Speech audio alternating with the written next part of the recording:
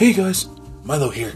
So, I made a deal with Dad this week that if I was a really good boy all week, that he would allow me to do the intro for this week's episode of the YLP podcast.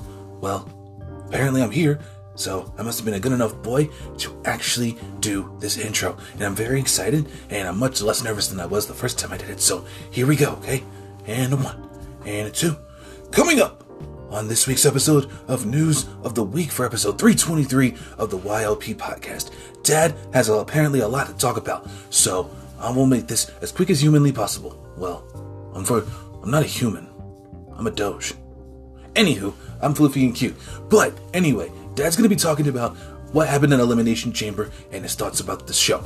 Well, he didn't seem so mad when he watched the show, so it might not be as curse word laden as it usually is, but we'll see what happens, and hopefully he doesn't say any too many bad words, you know.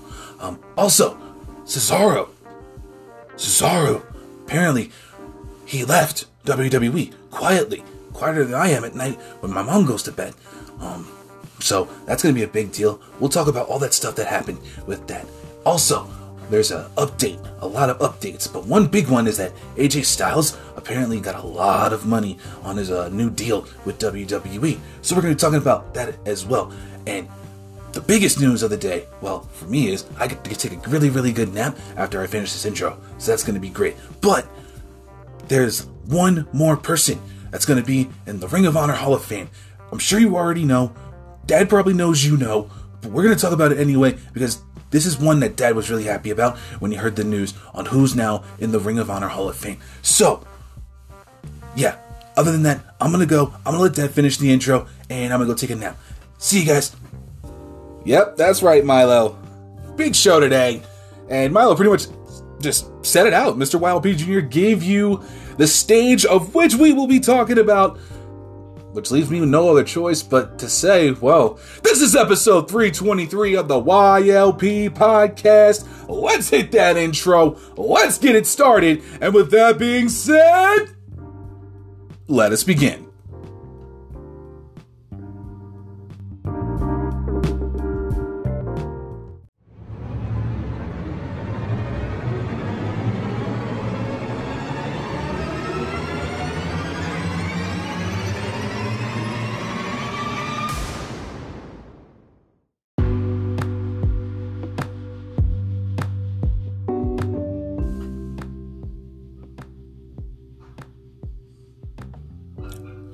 What's going on, guys? Zach from the Wrestling Relations Podcast here, and welcome to episode 323 of the YLP Podcast. So glad to have you guys here with me on this Saturday, and I hope you're enjoying your day, your night, your afternoon, and your evening, wherever you may be, wherever you are in the world. Thank you guys so much for checking out this episode of the podcast, and as always, I greatly and truly appreciate it. Of course, if you have any questions, comments, concerns, opinions, anything about today's show, hit me up with an email. You can hit me up at younglionsperspective@gmail.com. You can also leave a voice message over on anchor.fm/younglionsperspective. Let me know what you think. Let me know what you're thinking. Let me know. Sound off. Make your voice heard. And if I like what you're saying, if I'm picking up what you're putting down, I will feature it on a future episode of the YLP podcast and discuss your topic in a segment of itself, which would be very, very nice for all y'all listeners out there. Also, I'm on Twitter at YLPerspective. You can find me on Instagram at young_lions_perspective, as well as over on Facebook. Just search for Young Lions Perspective Podcast. Ladies and gentlemen, it is Saturday, February 26, 2022. The last Saturday of February. Yes, February. Quickest month of the year, you know. And it goes by super fast. January actually went by super fast too, if you honestly think about it. At least from my perspective. No pun intended, of course.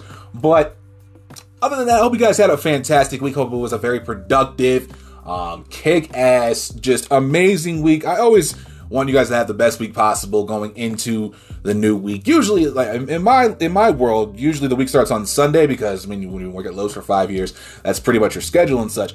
I mean, until like the last two, when I was just working a Monday through Friday job, and it was just very nice. But again, I hope you guys had a fantastic week. Hope you guys had a very productive week. Did some things, made a lot of headway towards going towards your goals and all that good stuff. Because I love productivity and I love seeing people win. That includes you, my fellow listener.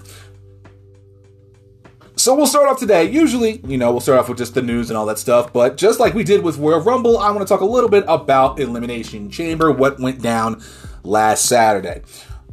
Now, as the usual glutton for punishment, self-inflicted 99 times out of 100, I thought to myself, do we really want to watch this Elimination Chamber premium live event all day? And I told you guys last week, I wasn't going to watch it, but for some reason, curiosity just really got the better of me, and I really wanted to see if WWE was going to go full stupid.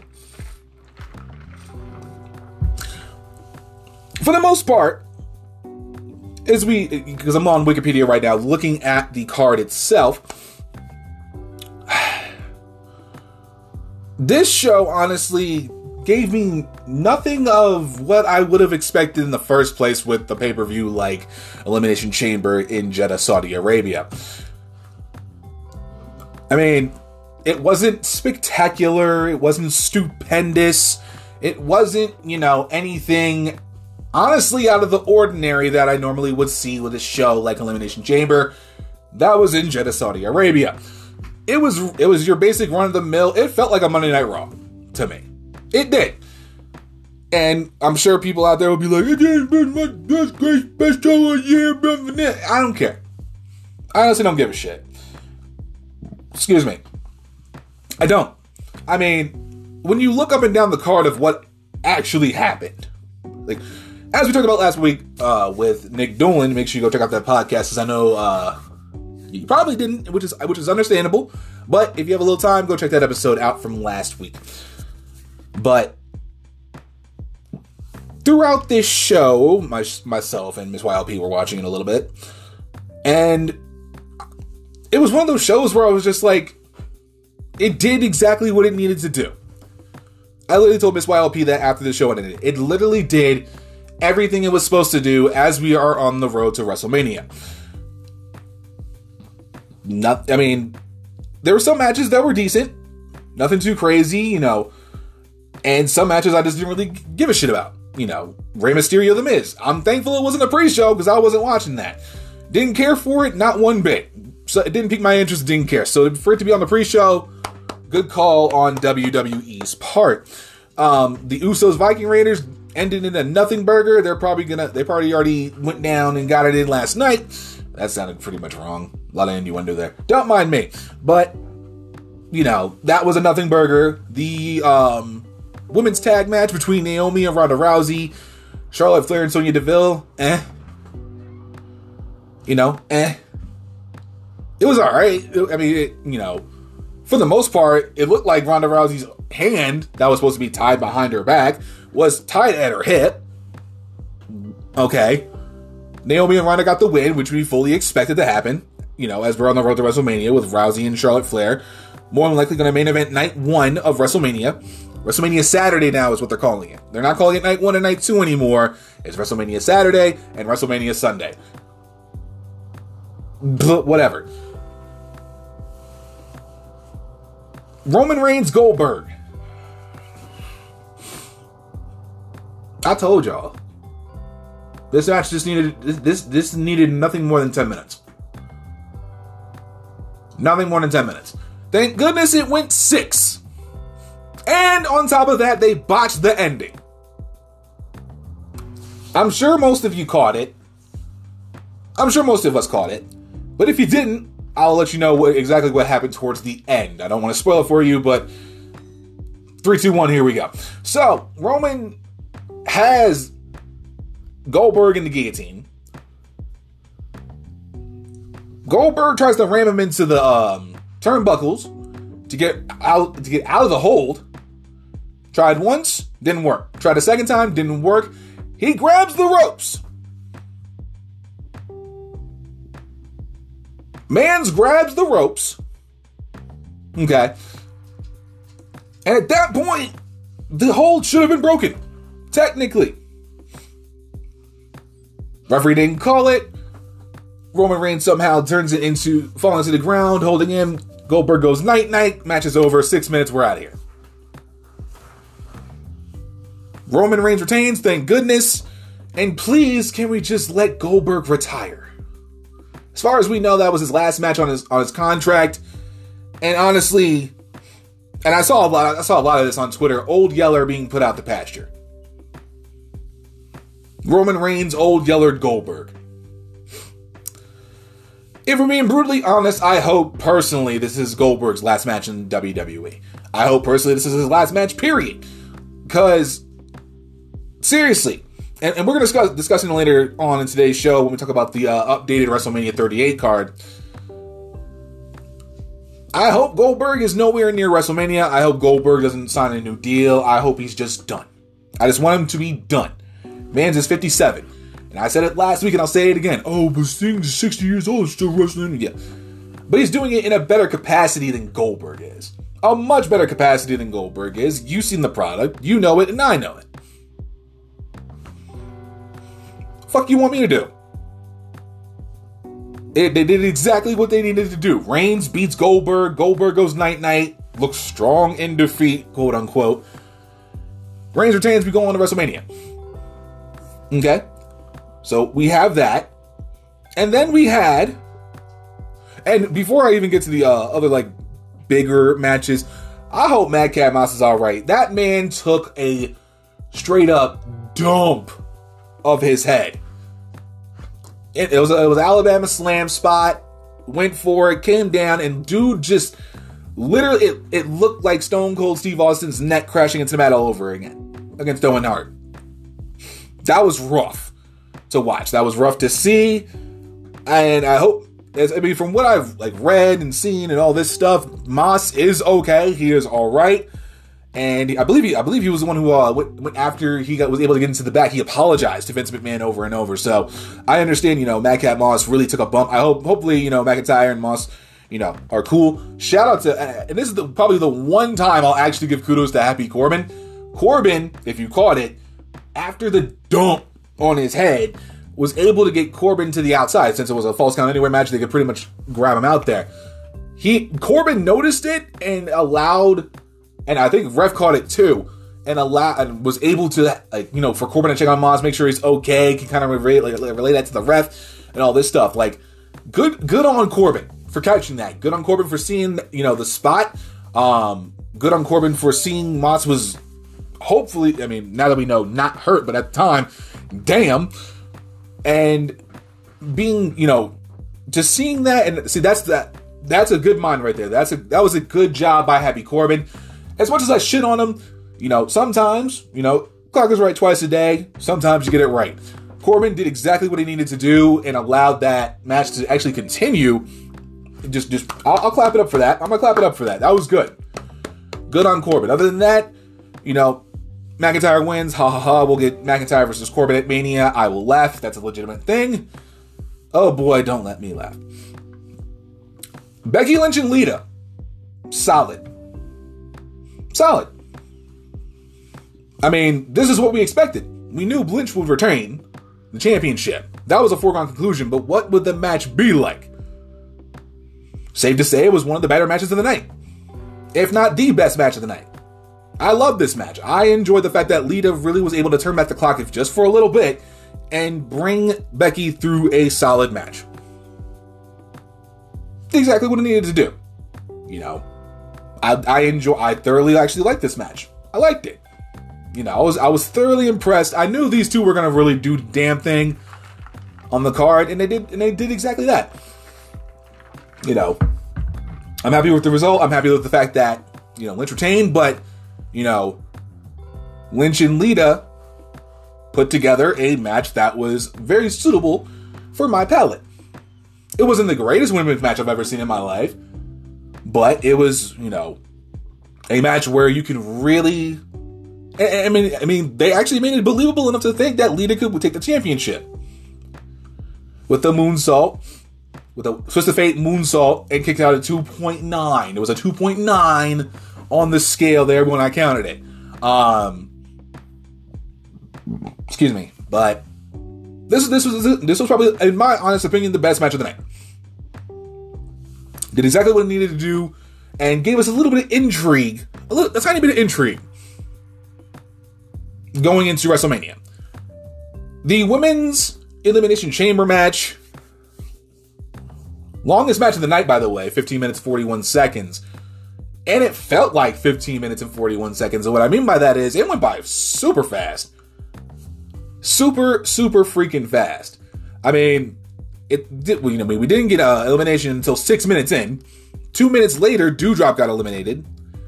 And then 4 minutes after that, Liv Morgan gets eliminated. 35 seconds after that, Rhea gets eliminated. And then 3 minutes later, Belair eliminates Alexa Bliss, becoming the number one contender to the Raw Women's Championship.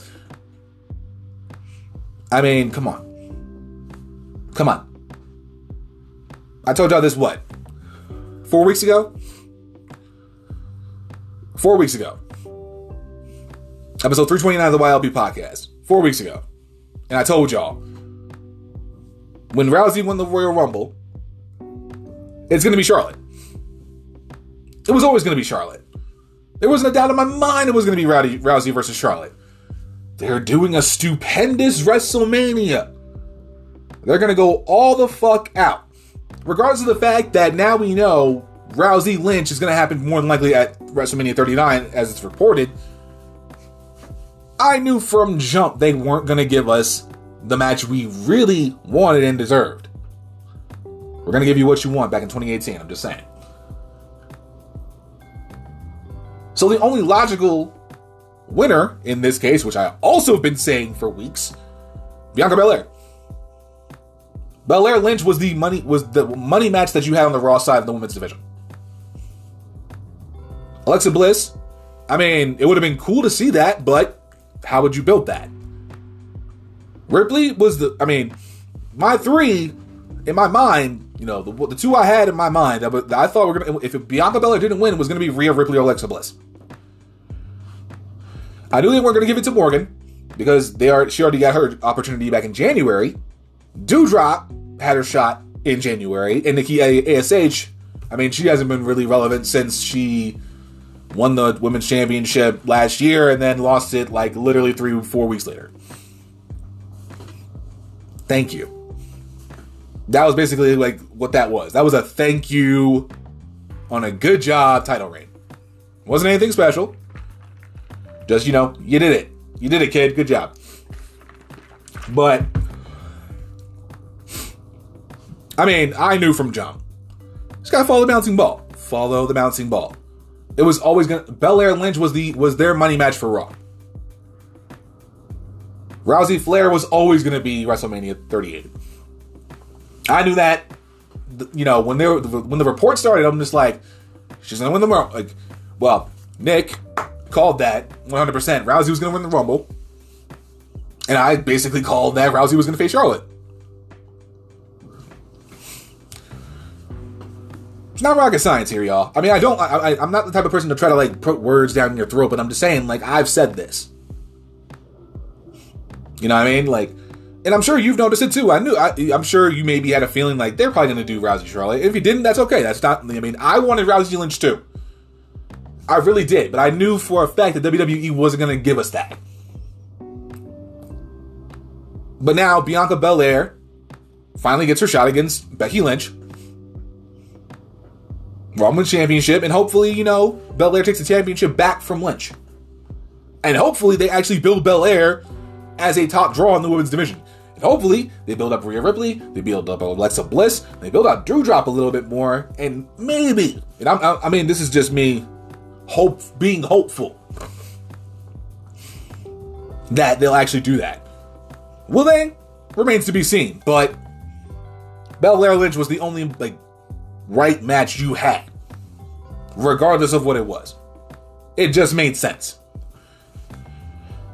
And then, I'm going to be happy, and I might be in my FU I was right mode here on this one. Men's Elimination Chamber. Less than 15 minutes. did exactly what it needed to do.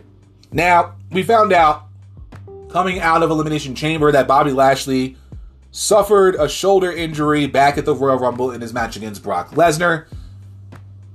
That's why he was written off basically the way he was when with Seth Rollins powerbombed Austin Theory into the pod.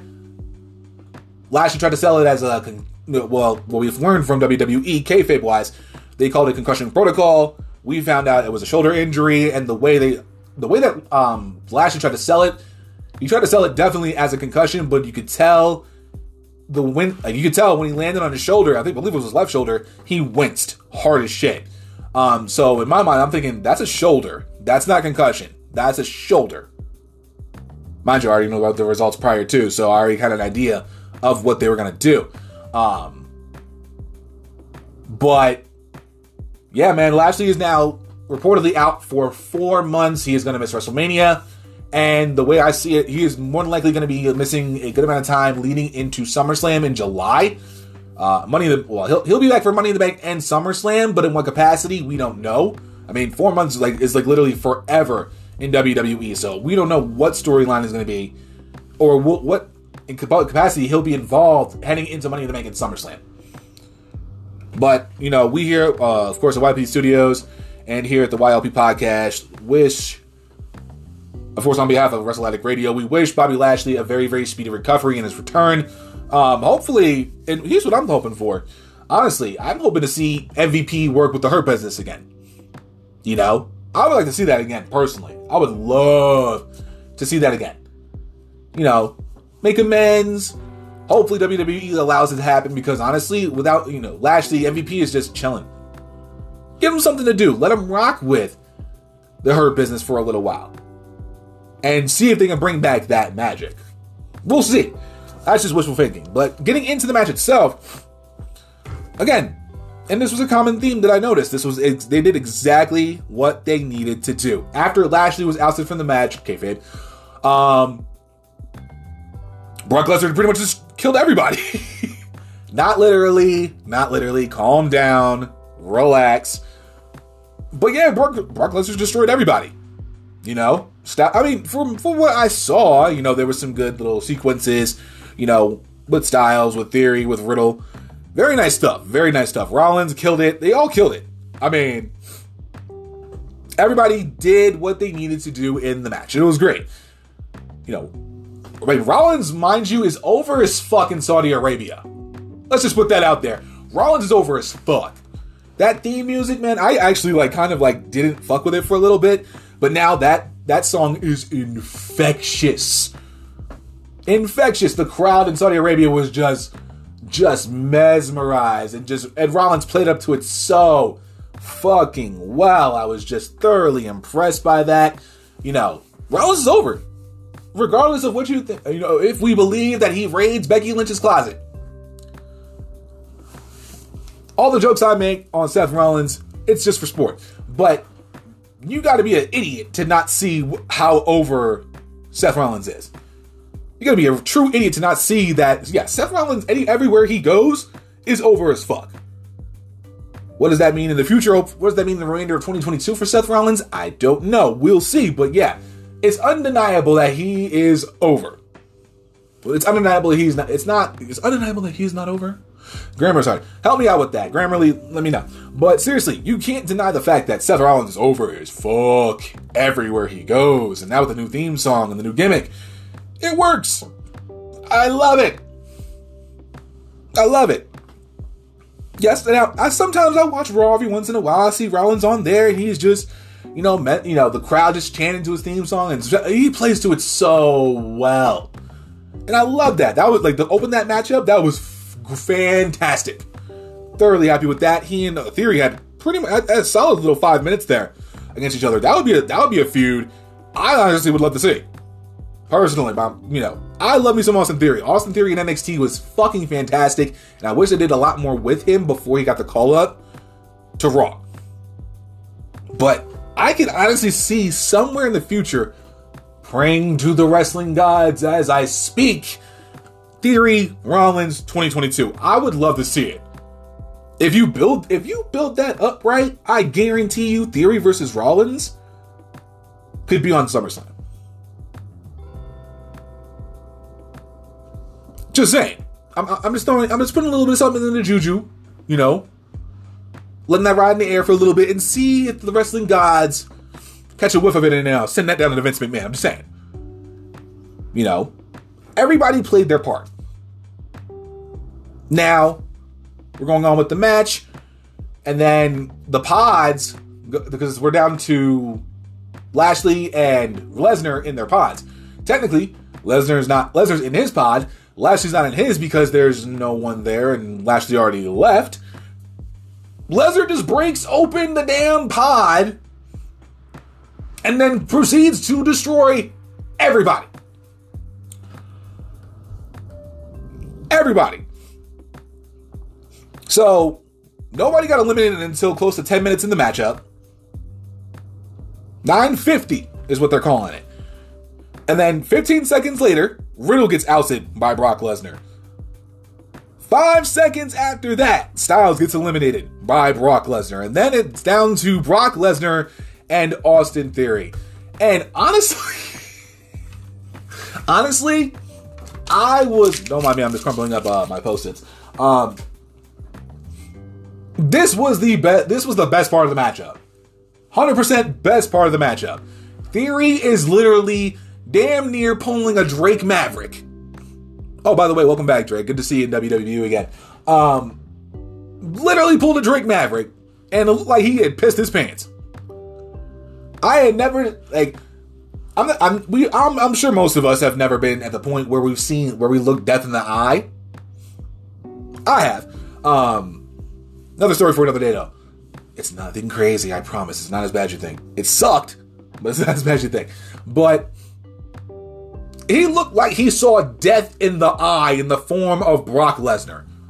And he played up to that wonderfully in the final 3 minutes and 55 seconds of this match.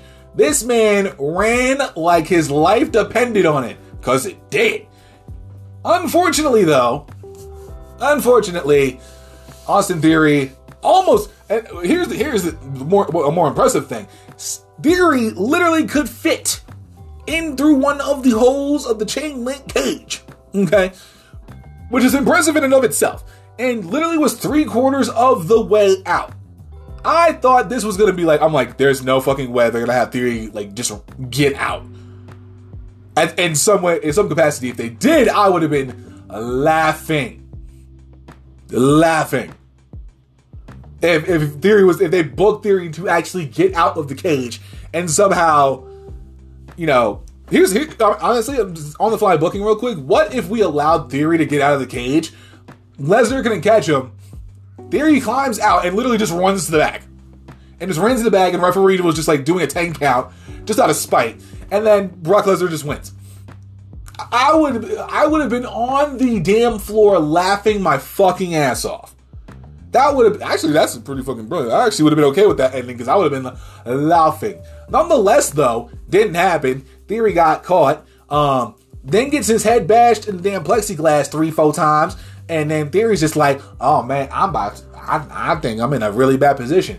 It pretty much was that meme. It was at this moment Austin Theory knew he fucked up, because that boy got thrown off the top of the pod F5 style and just went, oh my goodness. He fall down and go boom.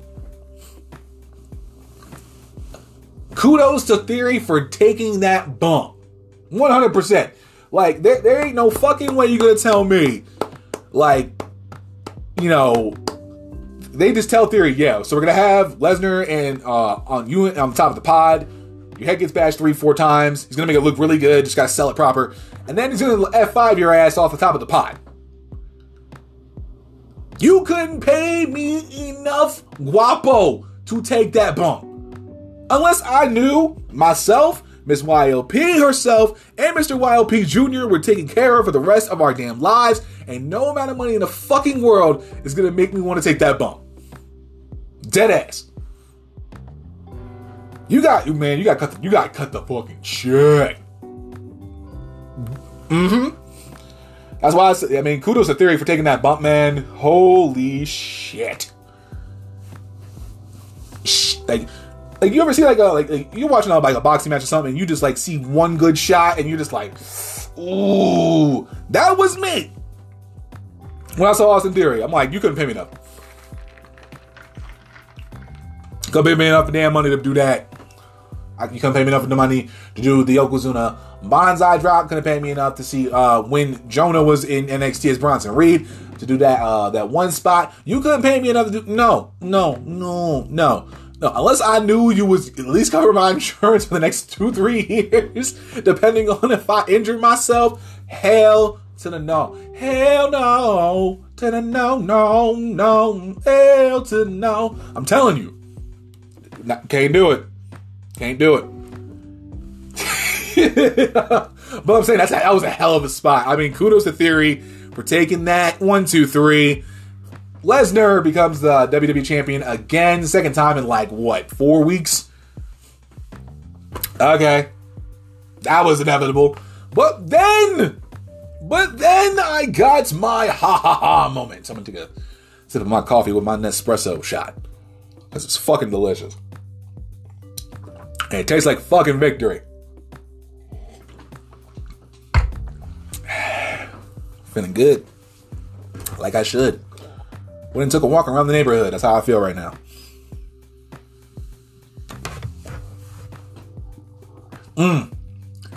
Y'all know me well enough to know if you've been around since like if you were day one, respect.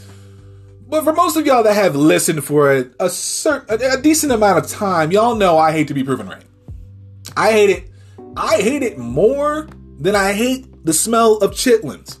If you ever smell chitlins in your life, it is terrible when it's being boiled. For real. And I'll tell you how it goes. So one day, my sister and I were, when I was living back in Jersey, a true young cub, if you will. My sister and I were playing, and we were outside coming upstairs, and we smelled this really, really funky smell, like those stink bombs you used to buy for like $1 at the ice cream truck came through in the neighborhood. If you know what I'm talking about, you're a real one. If you know, you know. So we walked in, we smelled like, ooh, why it smells stinky? And my grandma was talking about, I'm cooking chitlins. What's chitlins? And then she told her what chitlins was. Don't ask me what chitlins is. Google it. It's chitterlings. Not chitlins, but we just say chitlins. It's chitterlings. Let me see if I can spell this correctly. Chitterlings.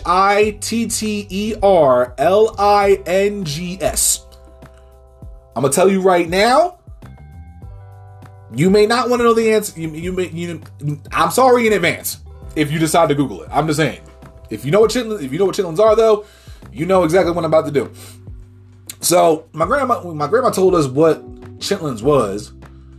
We were like, we were like I'm like 6-7 years old hearing this, and we're like, So we didn't stay inside too long.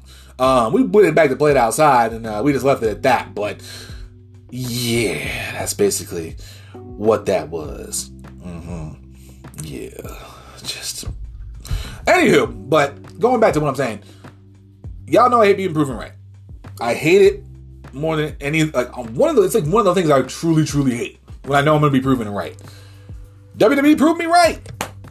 WWE proved me right. I've been saying for some time now that WWE was going to be stupid enough to have Brock Lesnar versus Roman Reigns at WrestleMania to unify the championships. I'm gonna let y'all marinate on that. Because I said it. I've been telling y'all for a while now. All roads lead to Brock versus Roman. And somehow WWE were dumb enough to put both. Now it's been announced that both titles are now going to be on the line.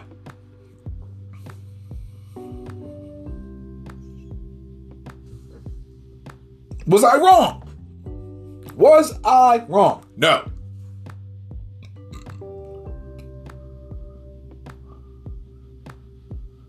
I mean, it's one of those things where it's just like when you're proven right in this case, you should seriously feel like it's victory. To me, it's just like When you know, you know. When you know, you know. It's one of those things where I'm just like, come on, fam. It's annoying. It's honestly annoying. It's annoying because this is basically all we have left in terms of like top tier marquee WrestleMania matches. This is honestly the only marquee match WWE has right now for WrestleMania. I'm sure some of y'all will say, no, WrestleMania is a marquee matchup. It's shut up. But this is your only true marquee matchup for your weekend.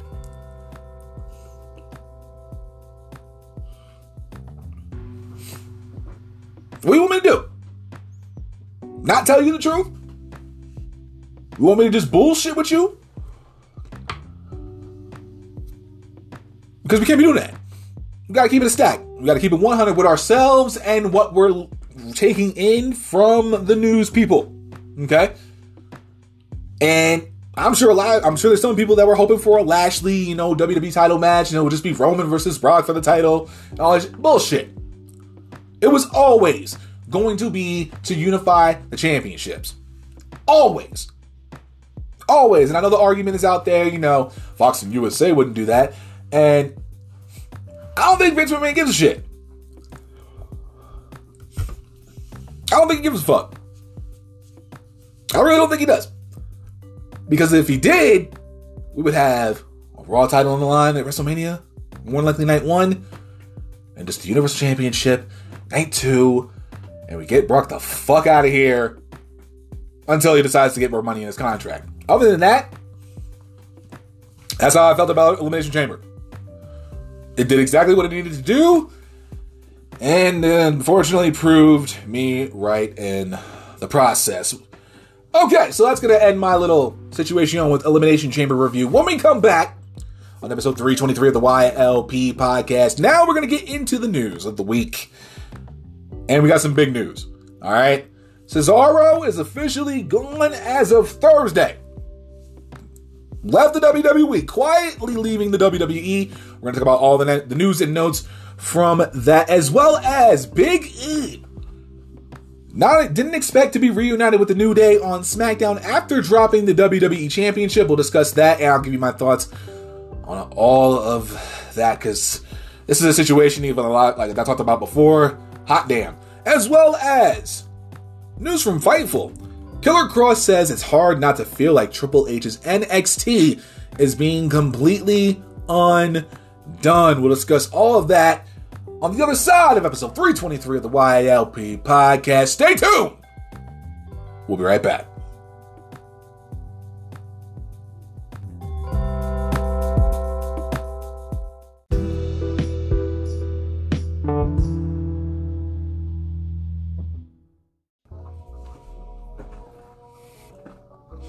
All right, ladies and gentlemen, we are back with episode 323 of the YLP podcast. And if you hear a bit of chomping in the background over the next few minutes or so, or probably throughout this entire segment, that would be Mr. YLP Jr., aka Milo. Hey guys, Milo here. Chomping on a wonderful soup bone that Miss YLP had given to him prior to the beginning of this segment, which I believe was a good call. Because Mr. Milo had to apologize for last week's segment. Nick and I were talking about Samoa Joe joining the Ring of Honor Hall of Fame. We do apologize for that segment. That was our bad. That was 1-800 our bad. But we still thought it was funny enough to be put on the show. So we do apologize for that. If you haven't heard it, don't. If you do, let me know what you thought about it. All I know is Milo was being a little, instigator. No, I wasn't dead. I saw someone at the door, they had stuff, they rang the doorbell, and I got mad. I mean, fair argument, but still, you didn't have to be a dickhead like that. I wasn't being a D-head, Dad. I was just, protecting my territory and protecting you guys. I mean, that's also a fair point, but still, it was unacceptable in the YLP realm, okay? So, I think you're going to be good, though. You have your soup on, you're fine. Yep, I do. Oh, guys, have a good day and have a kick-ass weekend. I'll allow it. Anywho, before we get into the news of the week, of course, make sure you check out the family of Wrestle Addict Radio podcast everywhere you can listen to podcasts. Of course, I'm talking about the Kings of the Rings podcast and the Fretzelmania podcast, which you can check out. Talking about Kings of the Rings podcast live every Wednesday night, 8 p.m. Eastern Standard Time. Pre-show starts at 7:30 for y'all East Coasters out there. I am now a non-East Coaster, so it would be 5:30 for me and 6 o'clock starting. I actually caught a little bit of the I actually listened to a bit of the pre-show and a bit of the show. Of course, I had to make dinner. Of course, I was making dinner later on, so I couldn't really, listen to it as much, cooking things. So I did. If you did want to check out this, the upcoming week's episode, make sure you check out the pre-show because the pre-show was hilarious. Will Tarashuk, 1/3 of the Kings of the Rings podcast, talked about his trip to Miami, and I'm telling you, the story he told was absolutely freaking insane. I've seen the pictures of coming from the story he talked about. But all he talked about was $1,000 steak. The story behind it was absolutely hilarious. It was just fantastic. So, yes, of course, go to check out, listen to the wrestling news and all that good stuff. But stay for the pre-show and post-show because they got some stories, and you definitely don't want to miss that. Every Wednesday night on YouTube and Twitch, on Kings of the Rings podcast on YouTube, and KOTR_podcast on Twitch. Also, make sure you check out the Fretzelmania podcast every single Friday to kick off your weekend in proper YLP fashion, as you always should. Him talking about, old SmackDown episodes, man, it is just a joy to listen to. Make sure you check out the other family of Wrestle Addict Radio every single week here on Wrestle Addict Radio on, of course, Anchor.fm, Amazon Music, Spotify, Audible, Stitcher Radio, Apple and Google Podcasts, and anywhere else you listen to podcasts. Now we can get into the news of the week, and of course, the top story that your boy has: Cesaro has left the WWE, and which sent, honestly, huge shockwaves throughout the entire social media when we found out the news that Cesaro quietly left the WWE. So let's get into this. I got two reports on it, but we'll start at WrestlingInc.com. Coming from, of course, my favorite writer in the game today, Mr. Mark Middleton. Cesaro reportedly left WWE on good terms. As noted earlier, it was revealed that Cesaro has quietly exited WWE after the two sides were in contract negotiations but unable to come to agreement on a new deal. Cesaro's contract ended up expiring, so he is now a free agent and is able to work with anyone he wants. There is no non-compete clause because the deal just expired. In an update, Fightful Select reports that the immediate reaction to the departure from people within WWE was disappointment and dismay, as Cesaro was one of the most universally liked talent on the roster. It was as far back as October when Cesaro began talking to some of his co-workers about possibly leaving WWE when his deal came up in February, telling them he wasn't sure if he'd be hanging around. Sources noted that Cesaro didn't necessarily provide a reason for leaving when saying his goodbyes to some, but others indicated reasonable disappointment on his part with how he was used, things he was left out of, and spots he didn't get to fill. There was WWE sources that spoke highly of Cesaro's professionalism in handling his last match, the February 11th loss to Happy Baron Corbin, and how he finished up with the company. Cesaro's departure is not a case of WWE not wanting him there. He was reportedly offered a new contract, but WWE sources say it was rejected. It was also said that there is still a real possibility that Cesaro ends up re-signing with WWE until he signs with someone else. Numerous sources within WWE report that the departure does not appear to be a door completely closed situation and that Cesaro did not burn his bridge. We noted earlier how Cesaro was originally scheduled to be at Friday's SmackDown, but he ain't there no more. The updated report notes that there were plans to use Cesaro at other upcoming shows, but at the time of the departure, there were no long-term creative plans for the veteran wrestler. I continue. It was also said that there was no indication Cesaro was going to resign, and therefore WWE had no incentive to push him accordingly. Of course, as we mentioned before, he lost on the February 11th SmackDown to Happy Corbin. He had only wrestled just 5 matches in 2022 and lost every single one. Teaming with Ricochet for a loss to Sheamus and Rich Holland at Day 1, with Mansoor for a Fatal 4-Way loss to the Viking Raiders on January 14th, teaming with Ricochet again for 2 Day 1 rematch losses on January 28th and February 4th, and then his last match against Happy Corbin.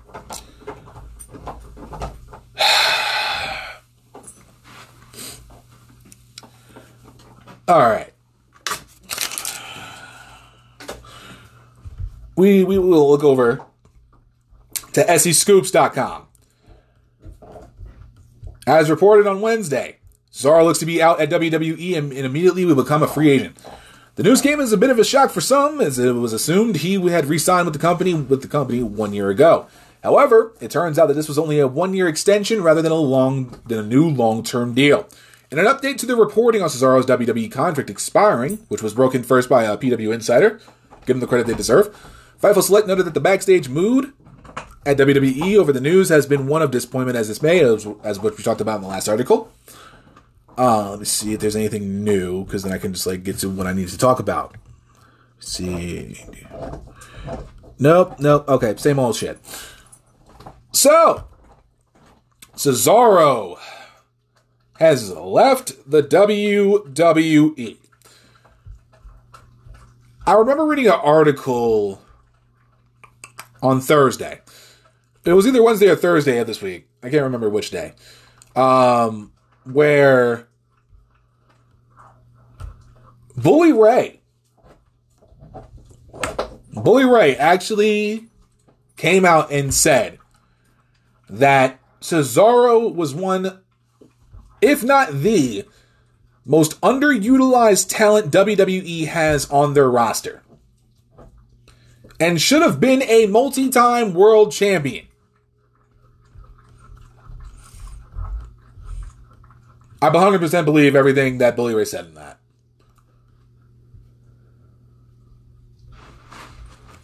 Right. See if I can find it, because I know he actually said that. I've read that 100%, and he's right.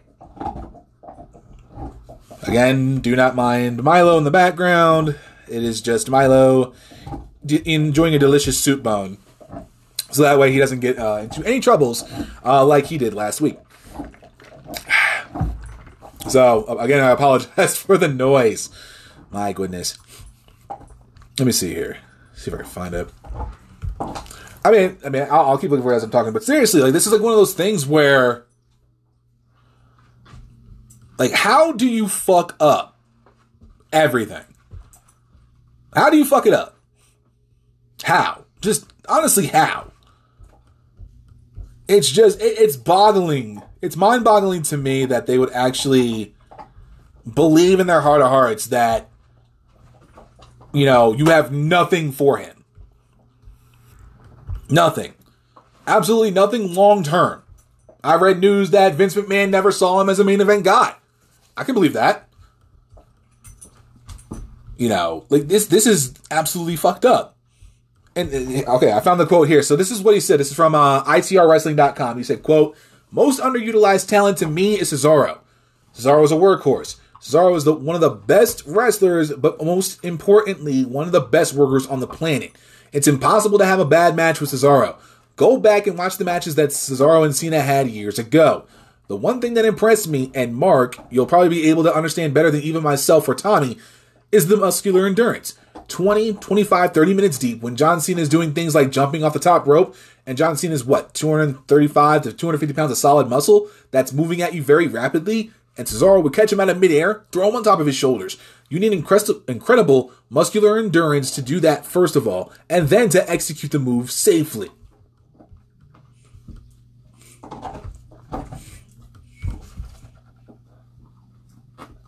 This seriously?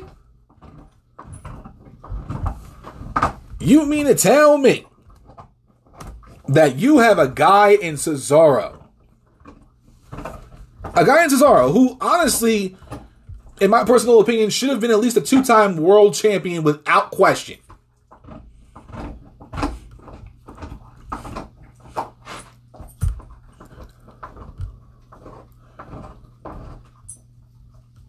You mean to tell me that you had absolutely nothing for this man? Nothing long-term for him. Seriously? Nothing long-term for Cesaro.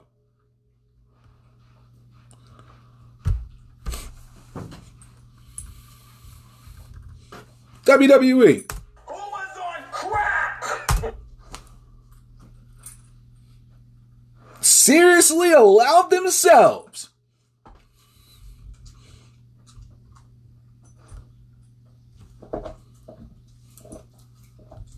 to let a guy like Cesaro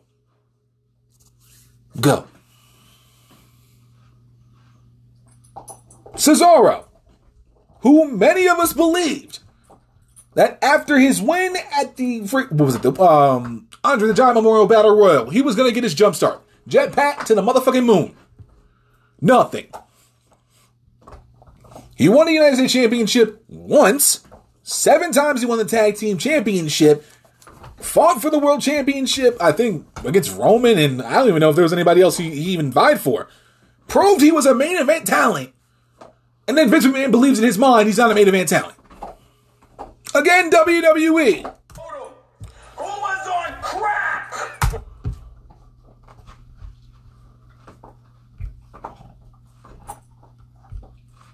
Have the audacity to believe in my heart of hearts that Cesaro is not main event material. Cesaro's not main event material. After what we saw with him and Roman, you still do not believe in your heart of hearts he is not main event? That he is not a top tier dude on a brand? This has been the case for so much talent throughout the years in WWE. This one hurts the most. Actually, no, Karrion Kross hurt the most for me, but Cesaro hurts like a motherfucker. Because you legitimately had a legit solid kick-ass mid-carder at least in Cesaro. Had the feud with Roman, which was honestly one of the best matches I had seen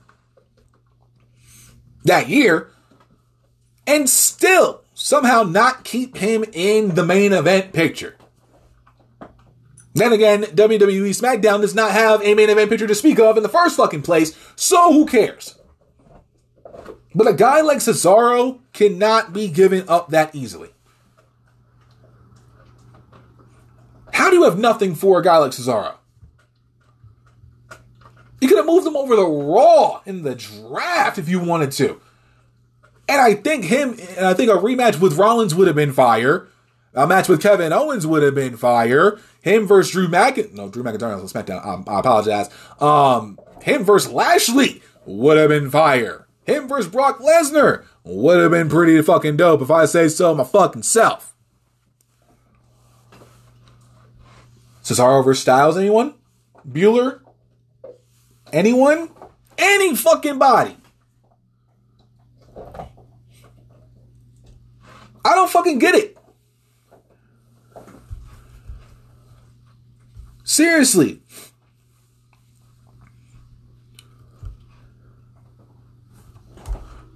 Because Vince McMahon, Who was on crack? is gonna fucking tell me that he's not main event. Okay. Again, WWE is just fucking up royally with this shit. Every time. Like, every time you lose a talent, is one less guy you're going to have for Mania. May I add, Mr. McMahon. One less person that is going to be main event. Or anywhere. Well, you're probably going to put him in a fucking battle royal to fucking begin with, so it doesn't really fucking matter. But seriously, Cesaro is going to go somewhere. AEW, Impact, New Japan, doesn't matter. I know I have a good feeling that he's not going to come back to WWE. 10 years? 10 years. A United States Championship and a 7-time tag team champion. That's it. That's your accolades. Oh, and you won a battle royal that didn't mean dick.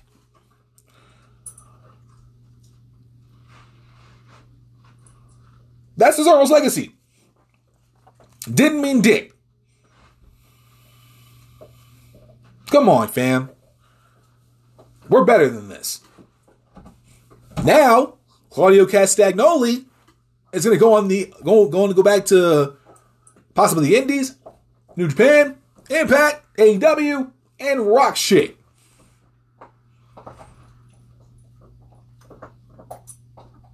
That's exactly what's going to happen. You do not let a guy like Cesaro go and not expect him to kick ass anywhere else he goes. If he goes to AEW, fantastic. If he goes to Impact, beautiful. If he goes to New Japan, oh my God. If he goes anywhere, it doesn't matter. He's going to kill it. And WWE once again is going to look like a bunch of dumbasses for not realizing that what they had in Cesaro is money. We saw it at WrestleMania 37 last year in his match against fucking Seth Rollins. One of the best matches of the night. Mans did a no-hand airplane fucking spin. Spun Seth Rollins around 22 times. Had a banger match with Seth. And you still believe in your fucking mind he is not main event. Fuck you. That's bullshit. Cesaro deserved better than what he got. And I guarantee you, wherever he goes, he will be looked at as a fucking top guy that he fucking deserved to be. And I hope he does it. I hope WWE looks fucking foolish again, because as per usual, WWE Who was on crack? don't fucking get it. And they never will. They never will. But we'll move on, though. We got more news. We head over to CagesideSeats.com.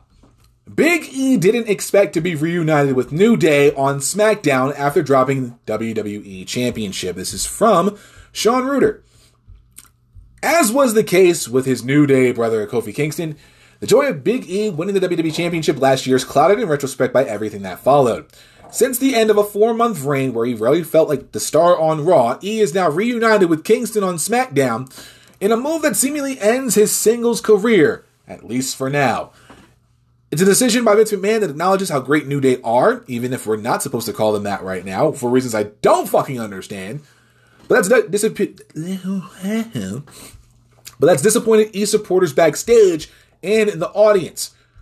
Our guy Lawrence Epsilon's already spoken about his disappointment about his title run, but now Talk Sports got him on record about the move back to SmackDown's tag team ranks.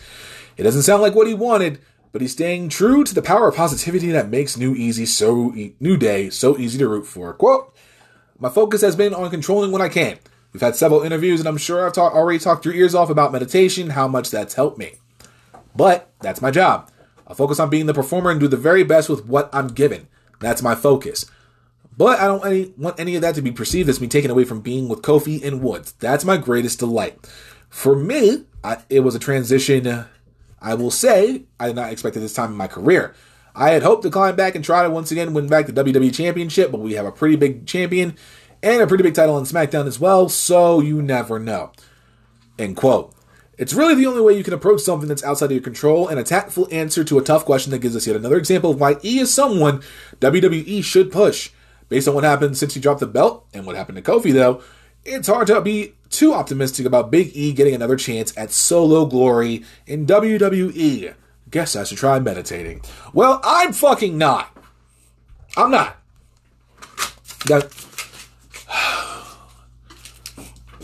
The sad thing about what happened with Big E is that once his run was over, they gave him no rematch whatsoever. They didn't even bother to give him a fucking rematch at Royal Rumble, which honestly he fucking deserved, if I'm being dead honest. Not Lashley. Big E deserved that spot. Big E deserved to have that rematch. Because he was the one that got pinned, by the way. Some of y'all forgot that, huh? WWE didn't clearly give a fuck. And they quietly move him back over to SmackDown to rejoin the New Day. No reasoning, no pomp and circumstance, nothing, no reason of a possible trade or anything of that nature. Nothing! Not a goddamn thing. Now Big E's back with Kofi Kingston, and they're doing the tag team thing again. Dude, you know what you could have done at Elimination Chamber instead of having fucking old Goldberg? Could have had Big E for that championship, you know. Rematch from Survivor Series, Redemption Arc, and an opponent I would like Roman Reigns to see.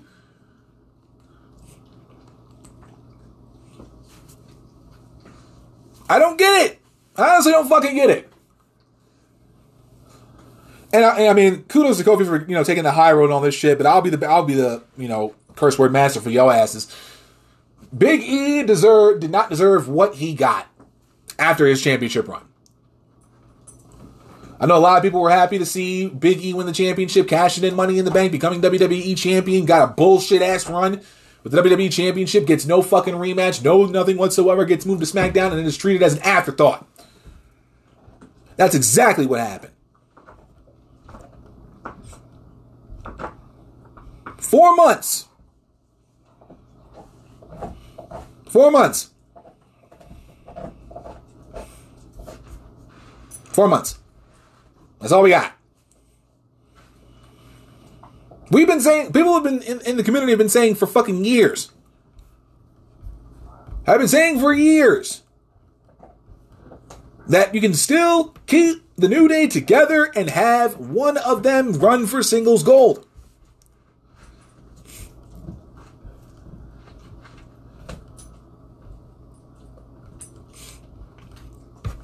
I mean, McMahon missing the magic the New Day created together. Not wanting to call them New Day. Call them Big E and Kofi Kingston instead.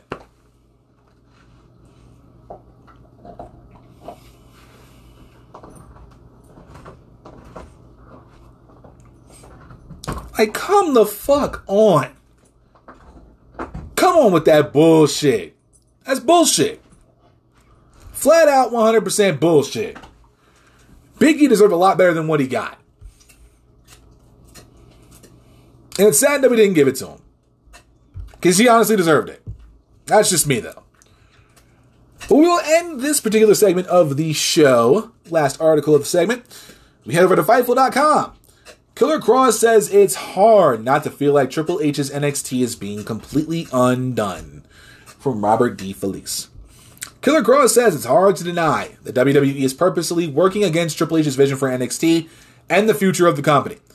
Killer Kross was the last defending NXT champion of the black and gold era of the brand. Shortly after Kross lost the titles to Samoa Joe, the brand moved over to NXT 2.0 and underwent a completely new vision. Killer Kross appeared on Monday Night Raw as the NXT champion and lost the match within 2 minutes to Jeff Hardy. Now, Killer Kross is talking to Sean Ross Sapp about what he feels about WWE changing direction with NXT, saying, quote, "If those conversations did take place from the top, they were never discussed with me. But I mean, that was in the air for sure. I had so many people I didn't even know, and I don't like saying it like this, maybe looking up to me or looking at my career as a thing they would want to pursue for themselves. I had people coming to me going, if they're going to do this to you, what are they going to do to me? This became a cautionary tale to people inside the company and outside the company going, we know you, you're not a disruptive person, you're a professional, you do everything you're supposed to do. If this can happen to you, what am I doing here? I try to be positive. That's a hard thing for me to try to spin to people when I'm talking to them. I can't bullshit them. I really didn't know what to say to them. I had no idea. That's not the way you want your roster and your team to feel. You don't want them to feel like that," end quote. Regarding the loss of Jeff Hardy, Killer Kross said it definitely made him feel off, and that it killed the momentum for his match with Samoa Joe at TakeOver 36. Quote, "The loss of Jeff, too, the way that was booked, a lot of people felt like it shot the main event in the head for TakeOver with Joe. You know what I mean? It was just a lot of things that unfortunately could have been done differently and would have improved everything in general. How can you say it doesn't feel that way? It does feel really unusual. Thinking back, there's just so many things that weren't adding up and making sense from just before TakeOver to all the way on the way out. I still have a ton of friends that are there, and there's just so many question marks all over everything. If it's ever going to come out, you know they're just going to do some 2-hour program and just find a way to monetize all the weirdness. But there's so much, man. I even think, too, everything during the pandemic when we were filming at the beginning of it, there's so much backstage footage," end quote. Killer Kross says he's a guy who tries to stay in his own bubble. in order to keep wrestling fun for himself, as he has seen many become overwhelmed by the backstage ongoings of wrestling. Quote, I've always been a guy that's lived in my own bubble in wrestling because I see the cliquey stuff going on. You hear people gossiping, you hear people talking shit. Not everybody always gets along. A lot of people actually do get along. Some people need to vent in a car or whatever. I've always tried to shield myself from that type of stuff because I've always wanted to protect this. I wanted this to still continue to be fun for me. I know some guys that just become consumed with how other people are being booked and how much this person is being paid. I've always just been waiting the time that I'm going to be allotted to go out there and perform and try to knock that out. I don't want my energy to be stolen by this type of stuff, end quote. Regarding Triple H's NXT being dismantled, Cross says it's hard not to not feel like the black and gold era of NXT is being torn apart. Saying, quote, it does feel really unusual. Thinking back, there's just so many things that weren't adding up and making sense from just before TakeOver to all the way. Really? Okay, yeah, he already said that. Continuing on, Killer Cross says that at some point, there could be an abundance of talent released about all of WWE during the pandemic because there is quite a lot of footage of how the wrestlers banded together. Quote, I wish people could see how close we all got and banded together during such uncertain times. All the stuff that was filmed. There's going to be programs about that one day for sure. There could be. Of how we had to adapt in those times, and how we were living and what people were going through emotionally and how they were feeling. Maybe it's just too early to do a program on that right now, but I do wonder if they're ever just going to tell everybody what the fuck actually happened. Because so many of us would actually really like to know, me being one of them, like, what the fuck happened, end quote.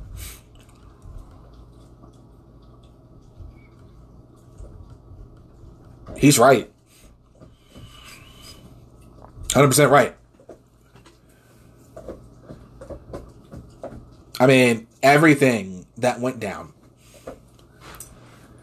with NXT Black and Gold era before it went bye-bye, it was quite shocking the way everything went about. And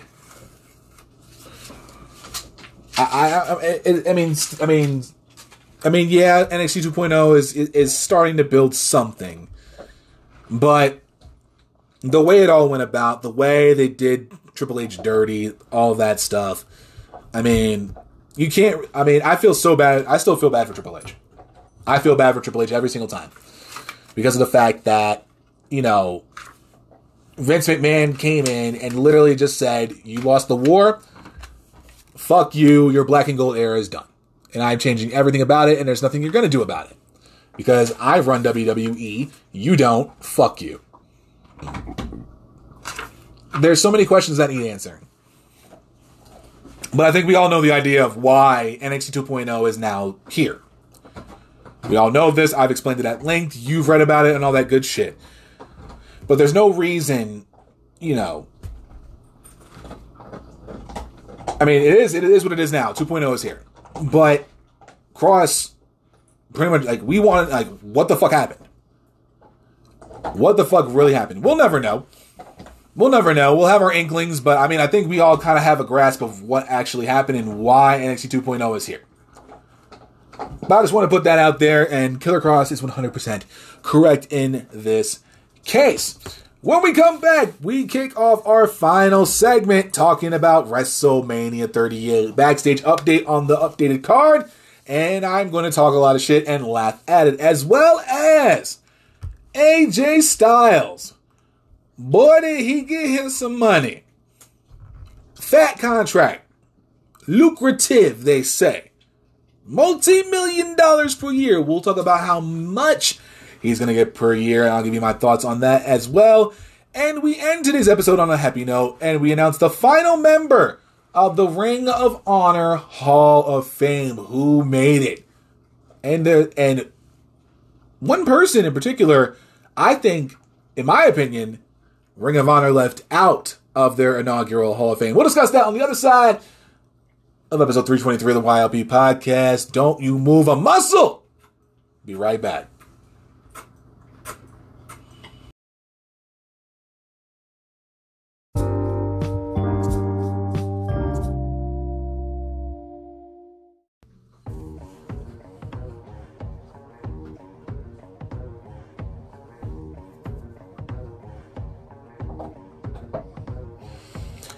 All right, ladies and gentlemen, while you're listening to the wonderful sounds of Milo still eating his soup bone, it is time for the final segment of episode 323 of the YLP podcast.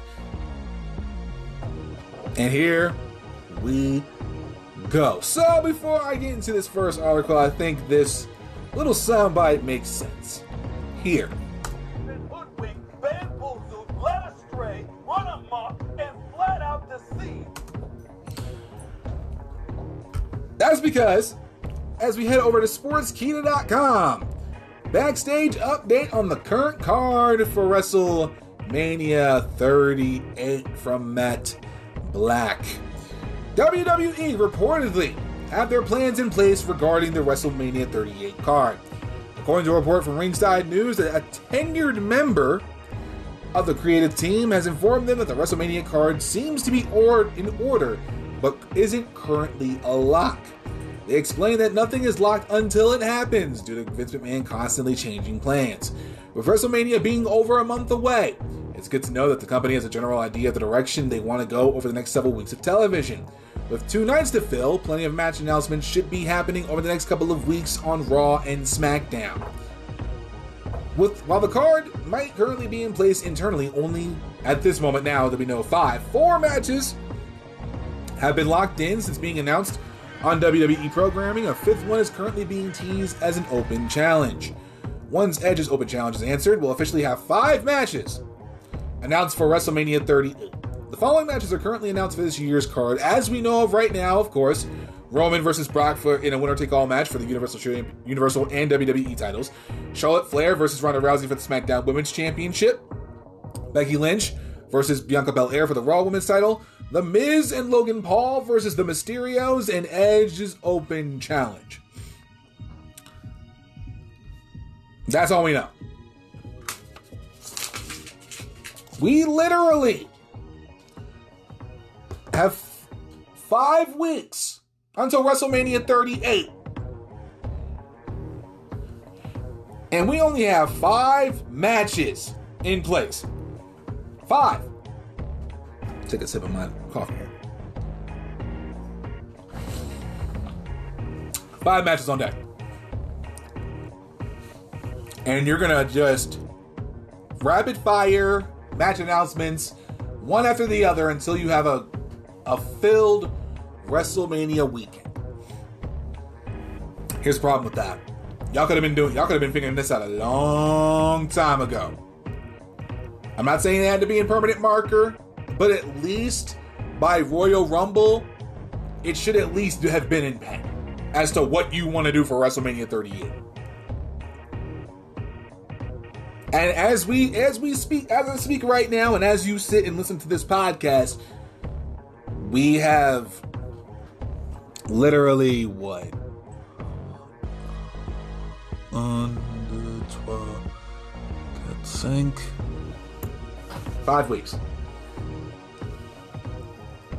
5 weeks. And we only have 5 matches on the card.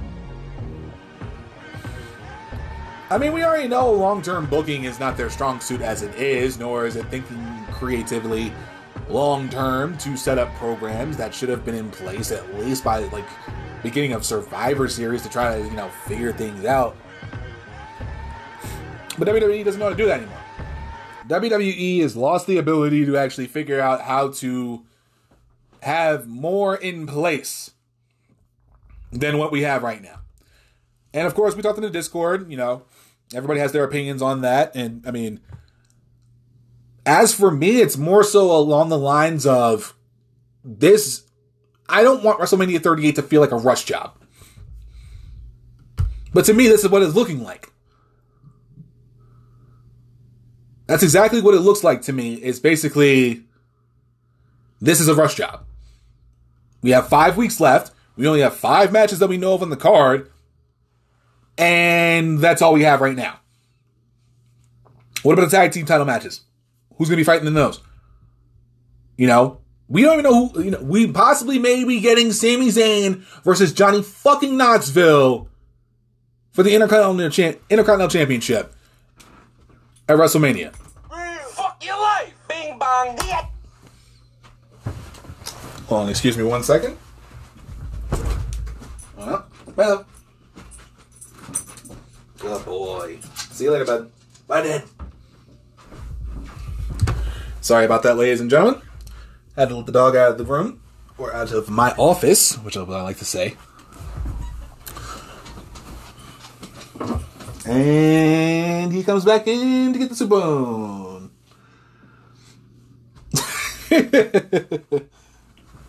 Can't leave my soup bone, Dad. Have to keep it near me. I understand, Bubba. I understand. Anyway. But see, like, it concerns me a bunch because of the fact that, you know, I would think at this point in the game, WWE would want to have a little bit more for us to look forward to. I mean, we don't have a United States title match yet. We don't know who's going to... I mean, Intercontinental Championship seems like it's going to be Zayn versus Knoxville, like I said. Women's Tag Team Championships don't matter. We're going to get freaking McIntyre versus Happy Corbin. Anyone want to be interested in that? Anyone want to investigate that shit? Because honestly, though, because I'm just like literally... Fuck your life! Bing bong! That's how I feel. That's how I honestly feel.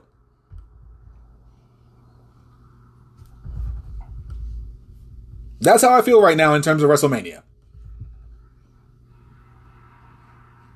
Once it gets to this point, you should have your... this is how I see it at this point. We are about to reach March. We have 5 matches on the card. Now this is going to be a rush job. If anything, you should have at least double that. At least close to at least a night's worth of shit. Even if, you know, because let's just really break it down now, because, you know, you already got the Universal Championship and WWE Championship locked up, so that's going to be one match in and of itself. Your women's titles are pretty much solid. You have both tied to the Tag Team Championships. That's 2 matches in and of itself. And then you have Intercontinental United States. So that's about 5 matches we could have added to the card already had we actually figured out everything. And then hopefully Edge versus AJ Styles. You know, I know, Milo. But seriously, I feel as if they're just going to do a straight up rush job and it's not going to be anything worthwhile to me. That's the scariest part about it. Is that I'm wondering if, you know, they're really going to pull this off. I'm wondering if they're really going to pull this off. Because 37 last year was actually solid. And I have that feeling that WWE is resorting back to their bullshit. And seriously, my concern is that they're going to give us a WrestleMania that is just going to be boring as fuck. And not worth the time, not worth the effort. I mean, I honestly pray that I don't have to come here April, you know. What would it be? Hold on. Look at me calendar here. I don't want to come here on April 9th to say I told you so's. I don't want to do that. I don't want to be like that dude to be like, told you. But I'm leaning towards I'm getting more and more concerned as we go on into WrestleMania season. And I'm concerned that it's just going to be too much of a rush job, too much of matches that may suck. I mean, if we get McIntyre and Corbin and Knoxville versus Zayn, that's 2 I don't give a shit about. Hopefully they get it together and actually make something of it, but we shall see. And my concern is at an all-time high every single time this comes around. But let's get into some fun shit. Because AJ Styles got some money. AJ Styles just secured the bag. Without a question. I literally wrote on my post-it note, AJ Styles secures the bag. Let's talk about that. As we head over to WrestlingNews.co, AJ Styles has signed a big money contract with WWE. This is also from Andrew Ravens. WWE has locked down another wrestler to a new contract, and that's AJ Styles. There have been rumblings last month that Styles was in contract talks with the company. Fightful Select reported on Tuesday, when this article came out, that a deal has been reached as he signed a multi-year deal. His original contract was set to expire in the spring and summer, which would have made him a free agent for the first time since leaving NJPW in 2016. WWE expected interest from other promotions, so they wanted to get a new deal done before he could legally talk with anyone else. It was said Styles is said to be very happy in the company, as he has publicly stated that he would like to work for WWE when his time as an active in-ring performer is over. Per the report, Styles' deal is over $3 million a year.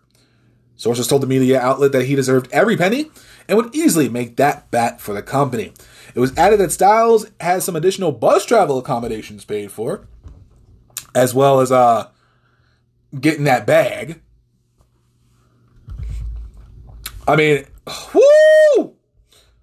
And then reported yesterday, several WWE stars making millions per year. AJ Styles expected to stay with the company for life, from Paul Davis, including a recent PW Torch audio show. During a recent PW Torch audio show, Wade Keller discussed this news about AJ Styles signing a new WWE contract. Deal was said to be very lucrative, and said that many wrestlers in WWE are making multi-million dollars per year. Saying, quote, AJ Styles signed a deal following in the footsteps of Sami Zayn and Kevin Owens as really talented wrestlers that a lot of fans would have been intrigued to see go to AEW. But as I'm hearing, WWE, I'm not saying they're at the percent they should be at in terms of pay talent versus revenue coming in or anything like that, but they are paying more people multi-million dollars per year easily than in the past, end quote. Keller said that this does not apply to everyone, but there are more big money contracts being offered than ever before. And we'll explain why in just a moment. Keller said, quote, not anybody gets it, but I'm hearing quite a few people are getting deals where they're just like, oh yeah, I'll take that. And I think AJ is one of them, who has immense respect within the company with his peers and management, and it's been a good journey for him in WWE. It sounds like he wants to stay there even past his wrestling days. He just likes the organization, and so he's probably going to be a lifer. Keller describes Styles as, quote, kind of like in a Shawn Michaels type where you just expect him to be part of the company in some form or fashion, end quote. Of course, like I said before, Styles reportedly signed for $3 million per year. Dave Meltzer reported that in the Wrestling Observer newsletter that his pay would put him in the top echelon of paid stars. The top paid stars include Brock Lesnar, Roman Reigns, Ronda Rousey, Randy Orton, Edge, Goldberg, and The Miz. Meltzer stated that Owens is also a top paid guy and Styles' deal would be more than what he is making.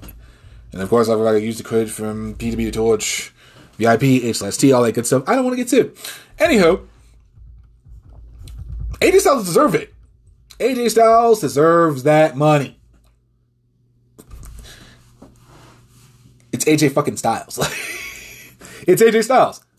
Come on. I mean, I know for a fact that, Styles really seems like he didn't want to go anywhere else. It seemed to me when he left NJPW in 2016 and went over to WWE, and from interviews I've read and all that stuff, he seems like he wants to be in WWE for the remainder of his career and then work in some kind of capacity behind the scenes. Just makes sense. It's AJ Styles. Why wouldn't you want to keep him in your company for the remainder of his career when you know he's still got some, good matches left in him? If you want to get Edge versus AJ Styles at WrestleMania, that would be effing great, and that should have been a match you've already considered in your head 6-7 months ago. Just putting it out there. You're welcome in advance. Hope to receive my check in the mail. Thank you very much. But seriously, this proves that, WWE sees big things with AJ Styles, and they really see something in him that will keep him around for the rest of his career. He's good with, with management. People respect him in the company. Vince McMahon, digs him. Why wouldn't you make him a paid top guy? Now, if we could put him in top situations, instead of having tag matches with Omos, and just, not really giving him much anything to do, that'd be great. But when you give a man big money, you got to give him big opportunities. That's kind of how that works. If AJ Styles is good, you're going to pay him handsomely, and you're hoping that it's still going to be there. But you also, on your side of things, have to ensure, since he's now being paid like a top guy, You got to give him some big shit to work with, starting at WrestleMania 38 against Edge.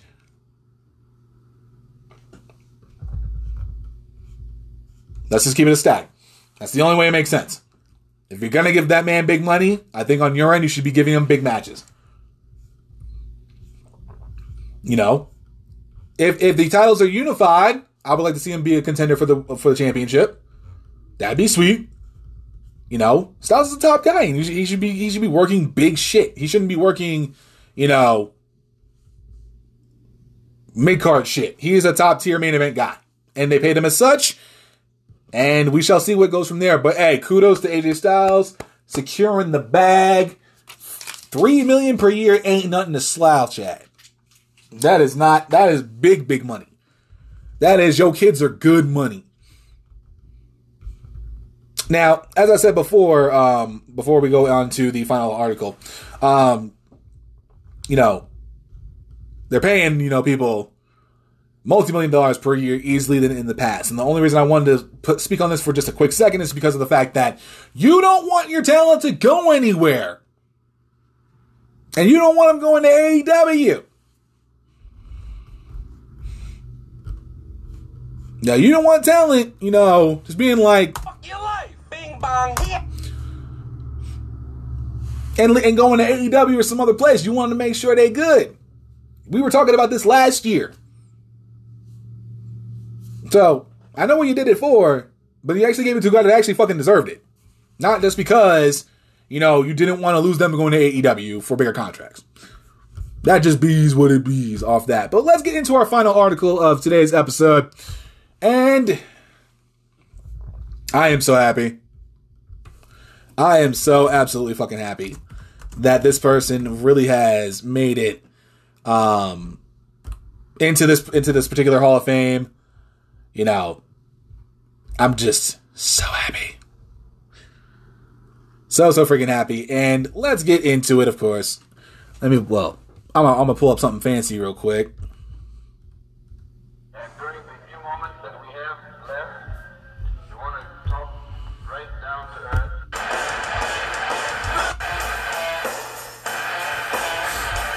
That's right, ladies and gentlemen.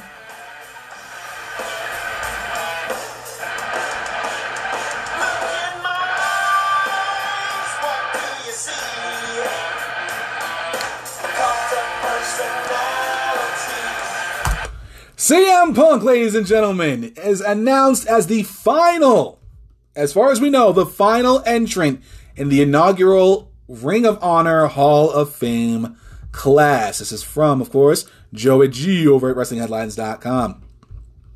Ring of Honor issued the following press release announcing that AEW superstar and Ring of Honor legend CM Punk will be the next entrant into the inaugural Hall of Fame. The former multi-time world champion joins Bryan Danielson, Samoa Joe, and the Briscoes as the first entrants into the 2022 class. This is what Ring of Honor had to say. Quote, Ring of Honor is proud to welcome CM Punk, one of the most charismatic and compelling performers in ROH history, into the Ring of Honor Hall of Fame. Punk is the final member of the inaugural class, joining the Briscoes, Bryan Danielson, and Samoa Joe. Punk made his Ring of Honor debut in 2002 and experienced a meteoric rise thanks to his in-ring ability, mic skills, and brash attitude. He incited fans by proclaiming that his straight-edge lifestyle means I'm better than you. Punk had many memorable moments in ROH, including the iconic Summer of Punk in 2005 when he won the Ring of Honor World Championship right after accepting a deal with WWE and signing the contract on the Ring of Honor World Championship in front of everybody in the crowd. Beautiful. Mwah, chef's kiss. Oh, you love to see it. Throughout the summer, Punk taunted Ring of Honor fans by repeatedly threatening to take the Ring of Honor World title with him to WWE, but lost the championship in August of that year. In 2004, he engaged in an epic trilogy of matches with then Ring of Honor World Champion Samoa Joe that have become the stuff of legend. That was my words, not theirs. Wrestling the 2 60-minute draws before Joe prevailed in their final meeting. Punk also had a heated rivalry with Raven that is regarded as one of the greatest feuds in Ring of Honor history, waging war against each other in unforgettable dog collar and steel cage matches. In addition to his Ring of Honor World title reign, he also won the Ring of Honor World Championship, Tag Team Championship, on 2 occasions as a member of the Second City Saints. After leaving Ring of Honor, Punk became one of the biggest stars in the industry in WWE. He wrestled in main events against the likes of The Rock and John Cena, and his 434-day title reign as WWE Champion is the 6th longest in company history. After stepping away from pro wrestling for more than 7 years, Punk made his return last year in AEW, where he continues to be one of the promotion's top stars. A career retrospective on Punk will be featured on this weekend's episode of Ring of Honor Television, and a special YouTube special on Punk dropping this Monday, February 28th at 9 a.m. on Ring of Honor's YouTube channel. A special Hall of Fame episode of Ring of Honor Wrestling will feature all the inductees, airing on the weekend of March 5th, which is actually the day before Miss YLP herself's birthday. So it's a good reminder for me. But this is honestly fantastic. I think ROH really carefully considered who they wanted in as the inaugural class. They've really carefully configured who they wanted. I'm sure there was more names that they wanted in their initial class. We can go to Roderick Strong, who was Mr. ROH. AJ Styles would have been a lock had he not been in WWE. Sami Zayn, I think, would have been a lock. Kevin Steen would have definitely been in consideration if Owens wasn't in WWE right now. But this class of the Briscoes, Samoa Joe, Bryan Danielson, and CM Punk, that is one hell of a fucking class. As your inaugural class for the 2022 Ring of Honor Hall of Fame. This is amazing. This is literally the essence of ROH. And I was listening to the pre-show for the Kings of the Rings podcast on Wednesday, which you should go check out, 8 p.m. Eastern Standard Time on YouTube and Twitch. They were talking about, they opened the show, I believe, if I'm not mistaken, with talking about the Ring of Honor Hall of Fame and CM Punk becoming the member in the Hall of Fame. And there was one person I actually came up, and then actually two came to my mind. One who I know probably wouldn't be able to get into WWE because he's in the company, and one person I think they honestly snubbed hard. Those two people, in my opinion, Nigel McGuinness and Jay Lethal. I know I said one in the beginning of today's episode, but the other one crossed my mind. And we talked about it last week. I talked about it last week with Nick as to who we think would be in the class before CM Punk was announced. And Nigel McGuinness we were both in agreement of. Jay Lethal was one that came to my mind because he was about as down with ROH as anyone else in the company, especially in its heyday. If anything, you could consider him, a possible Mr. ROH, rather strong one like that. But Jay Lethal was about as ROH gets. In a time where he could have went anywhere in professional wrestling because he was that fucking damn good. And mind you, he wasn't, Impact for a hot minute with the X Division and all that good stuff. Ric Flair promo, we loved it. Jay Lethal was ROH. And Jay Lethal lived and breathed ROH. Winning, being a former ROH TV champion, former ROH world champion, also holding both titles at the same time for a hot minute. Creating the foundation, which honestly gave us Jonathan Gresham, and for that we fucking thank you. Holy shit. But seriously, if we didn't just get 4 and we got 6, I would have easily put in Nigel McGuinness 100% because he was about as ROH as it got.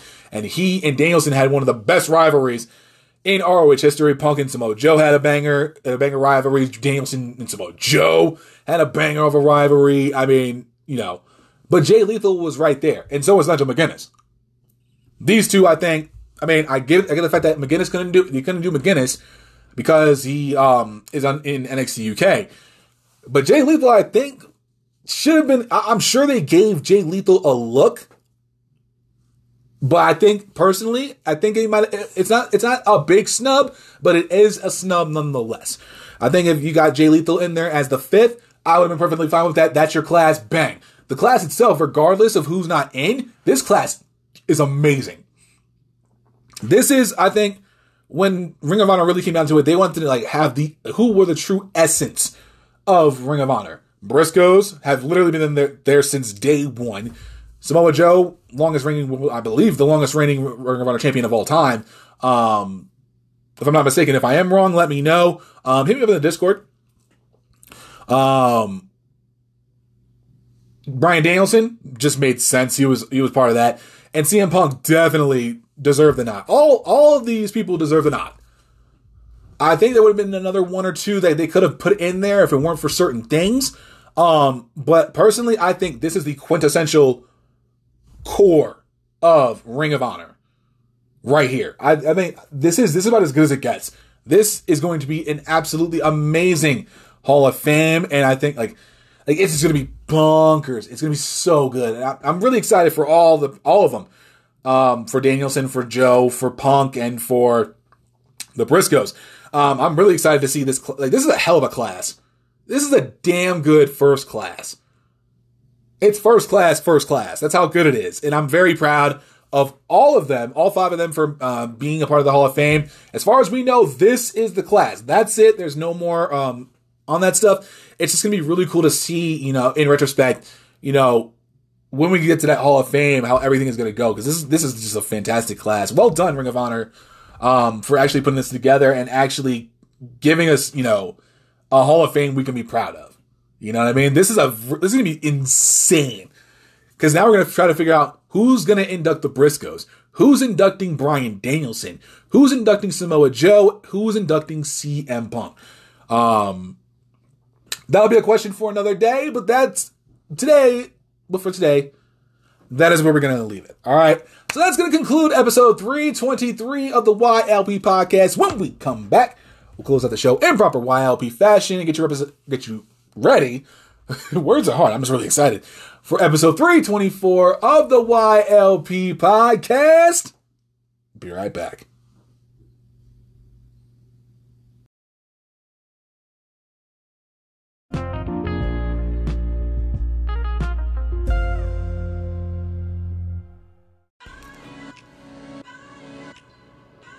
Well, guys, that's going to be it for episode 323 of the YLP podcast. As always, I want to thank you for taking time out of your day, your night, your afternoon, your evening, wherever you may be, wherever you are. Hey!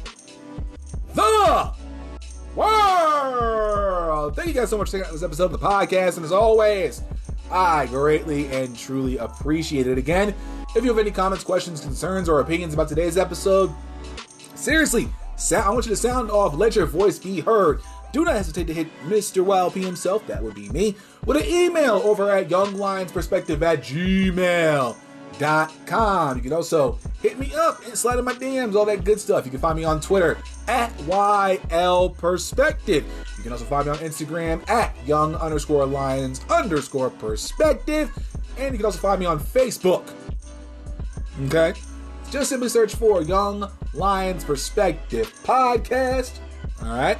And all the Instagram stuff I do also goes over to Facebook as well, so you can never miss a post from that. Follow me on those platforms to stay up to date with everything that's going on with the YLP Podcast. Of course, if you enjoyed this episode, do not hesitate to tell a friend.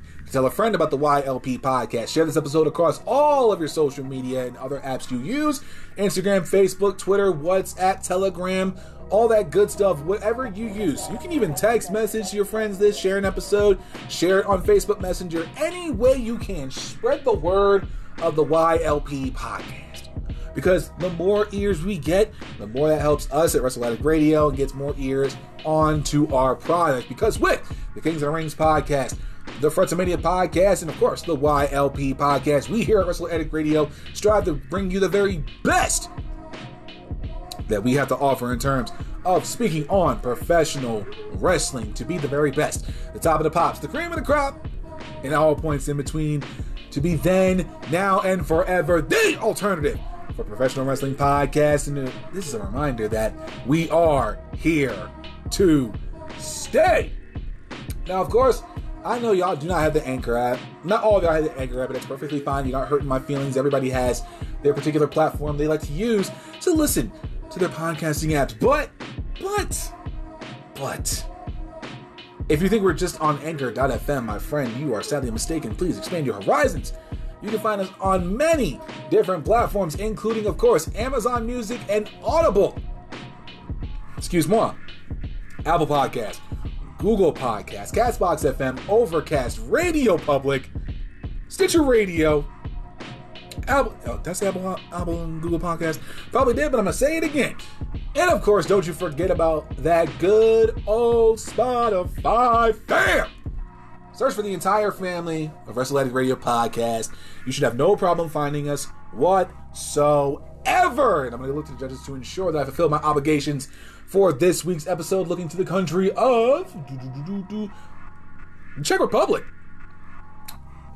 where my dad's side comes from. I believe I'm getting a thumbs up on that, so we are good for this week. So, of course, y'all know we will be beginning the month of March next week, first weekend of March. And I need y'all to keep a secret from me, okay? A very, very, very important secret. Milo, this is on you too. Okay, Dad, I can keep a secret. It's not hard. All I have to do is just eat bones and chicken and all that good stuff, Dad. I can easily keep a secret. All right, I'm holding you to it, bud. Next week is actually a very, very special occasion. Not only because, well, my birthday already passed 4 weeks ago, so we're already good on that.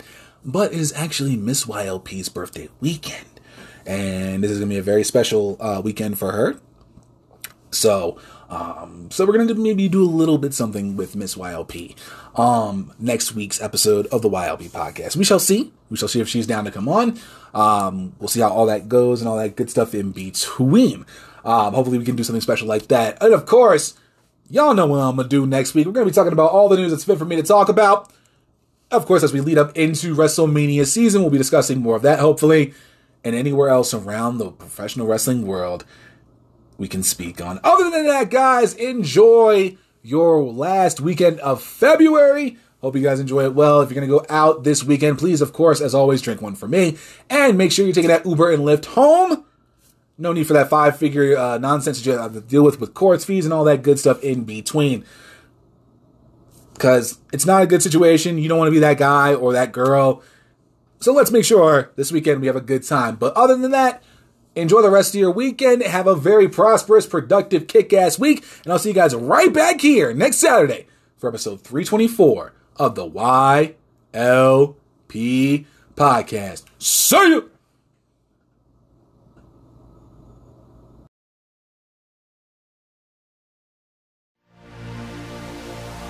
This has been a Wrestle Addict Radio branded podcast.